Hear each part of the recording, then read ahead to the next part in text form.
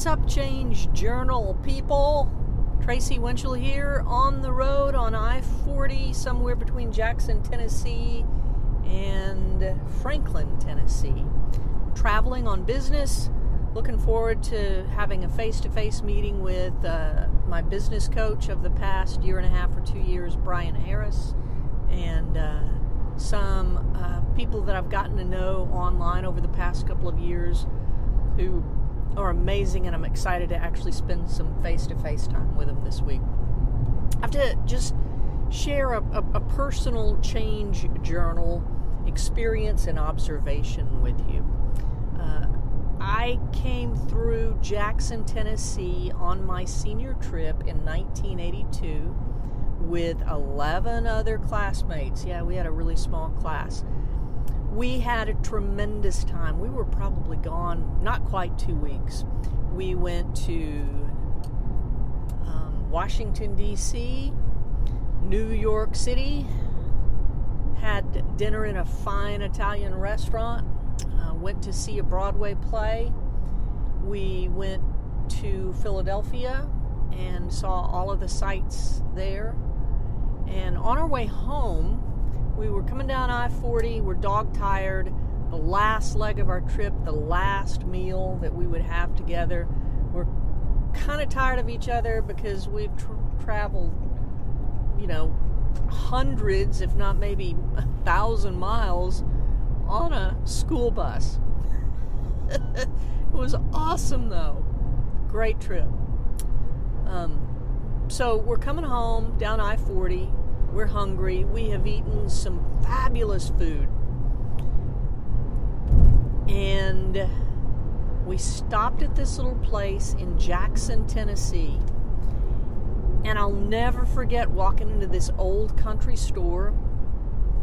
I knew exactly what it looked like. I remember what it smelled like. And I was never so happy in my life to see home cooking. Pretty sure I ordered beans and cornbread and greens and I don't know, probably iced tea, just home cooking. And it made me realize, I think I wrote this in a journal entry from that trip, that I never understood how much I'd missed home until I had some home cooking. So, man, we were ready to get home, and we were all hungry for home cooking, and man, that just perked up our spirits. I've often wondered about that restaurant and where it was, and is it still there? I came through here with a group 3 or 4 years ago, and we came through Jackson, and I saw a billboard, and I thought, I wonder if that's that restaurant. So today, I was able to just use that as Jackson, Tennessee as a target to stretch my legs and see if maybe I could find that restaurant.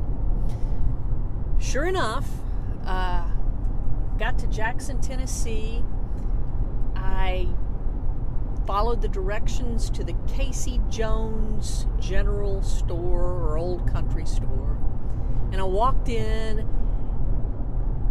and I felt a grin spread across my face, because it looked exactly the same as it did in 1982, the last time I'd walked through the doors. And it smelled the same. The diner menu board was the same. Just good home cooking.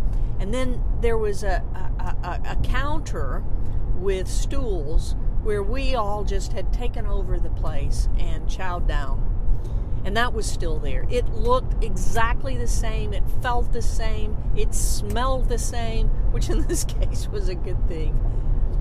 And I wandered around. I took a restroom break. And I just meandered around and enjoyed the sights. And I remembered being with my friends. And what a great trip that was. It just didn't seem like it had been nearly 40 years before.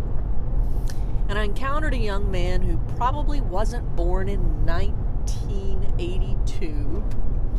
He said, "Ma'am, may I seat you over on the dining side and the buffet side of the restaurant?" I said, "No, I think I'm going to come back here and eat on my way back through in a few days.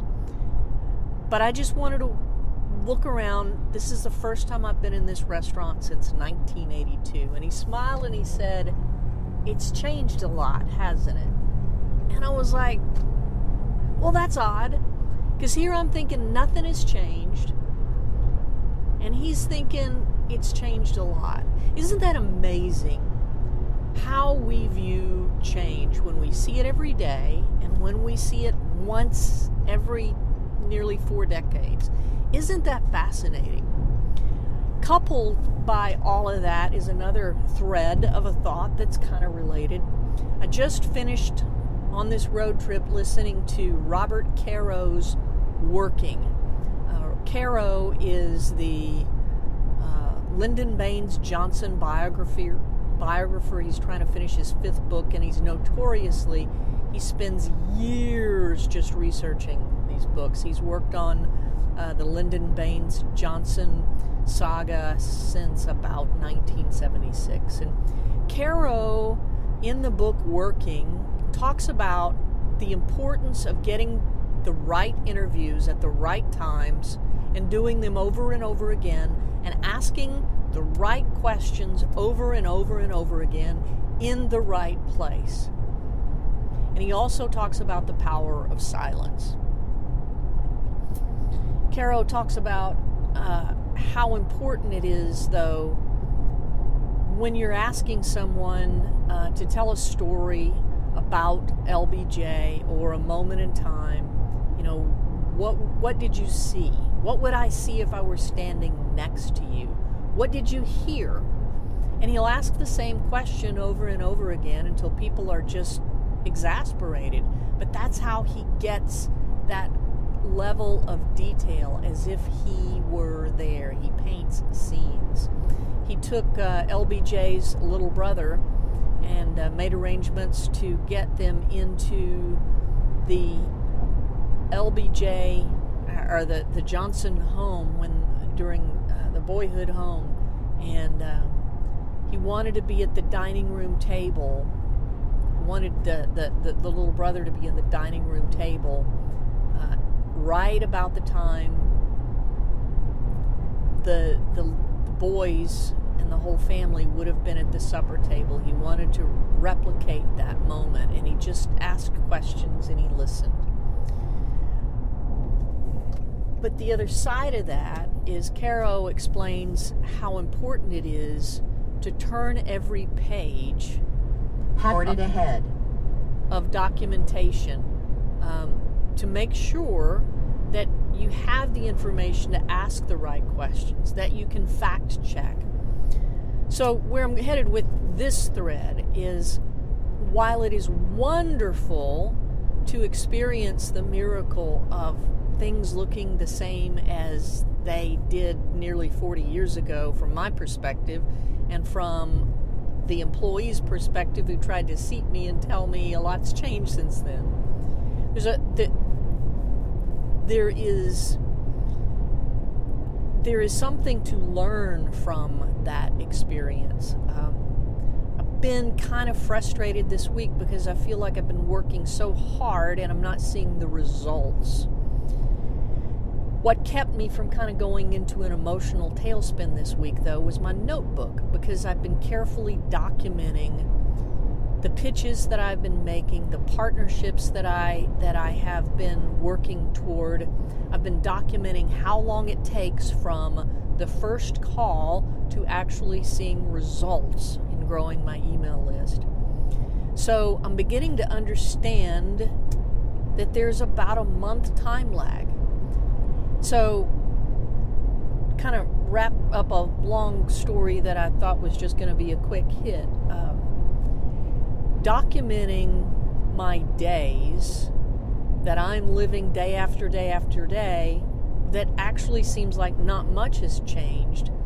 I was able to piece together the fact that I have gotten better at specific points along the way, making sure I understand what a prospective partner needs, understanding that this mini episode or this mini series podcast series within a larger podcast of the Reboots podcast is opening doors to me to some guests that I'm really excited to share with you this summer and later this year, who are agreeing to talk to you about why they journal, how they journal, the problem they hoped to solve when they began journaling, and how it doesn't have to be this big, drawn-out, complicated thing. So for me, just keeping a notebook of my activities, asking myself questions, creating lists of things to do, keeping kind of a collection of what if I did blank. Some of those ideas get implemented pretty quickly, and others, I put them away so that they're not continuing to nag at me and distract me. To kind of try to wrap this up once, I'm going to wrap it up this time for sure. How are you perceiving change in your life? Are things moving too quickly, or is change not happening enough? I would suggest to you that in either case, you might be lying to yourself. Things might be changing at a rapid pace that you can't see because you're only visiting it every so often, or because you're there every day. Maybe you're like the young man who thinks things have to have changed in 40 years because they just have to. Or they might be like me, where you see things as exactly the same as they were, even though people have come and gone. Product development is different. Make sure you're telling yourself the truth about yourself. And I have found the best way to do that is through keeping a notebook, whether it's a pocket notebook or making notes on your phone, to track what is important to you.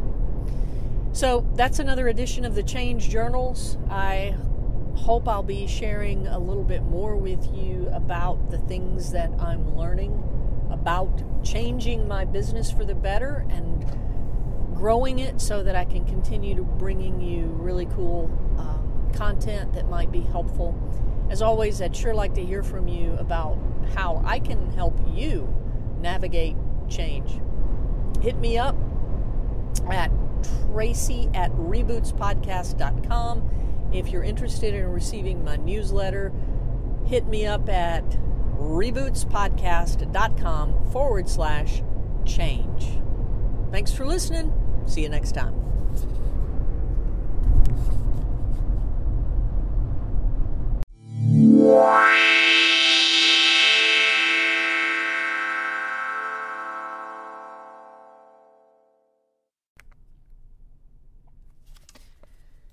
Howdy again. It's a rainy Thursday in Franklin, Tennessee, and I was getting ready to upload yesterday's entry as a podcast episode, the Change Journals version. But I wanted to also share one more thing for this mastermind dinner that I'm attending this evening. Our host, Brian Harris, challenged all of us to do a couple of things. Enter a number one question that we want the group to provide input on this afternoon. And then for our dinner meeting, to prepare one lesson we've learned or a discovery that we've had that we think will benefit the group. And mine is a high overview kind of thing, and I just wanted to share that with you really quick. I love my little notebook to just be able to engage my mind and a pen in a different way. So the one thing that I've learned or discovered is actually kind of three parts. Number one is trust. My coaching team, my peers, myself, and my partners. All of those are hard. Probably the hardest thing to do is to trust myself, but I'm learning to do that because of my coaching team, because of my peers, because of my partners. Thing number 2 is probably actually thing number 1, but I'm keeping it real here. Thing number 2 I wrote down, it is not about me. It's just not. And thing number 3 is listen more than I speak, because that's what prepares me to be heard in order to help someone. So that's it. I'm getting ready to post this up, and I hope you're having a really good Thursday. We'll talk to you next week with a brand new episode of the Reboots Podcast, episode 46 with Stacy Bartley. Plus, if you're on my email list, I'm getting ready to send you an invitation to a call that I'm really excited about. We're going to be doing a Facebook Live with my friend Steve Austin. If you're not on my email list, what's up with that? Go to rebootspodcast.com/change, sign up, and I'll send you an invitation to a Facebook Live late next week with my buddy Steve Austin. We're going to be talking about hypocrites and why we need them. Spoiler alert, because we are one. All right, so that's it. Have a good day.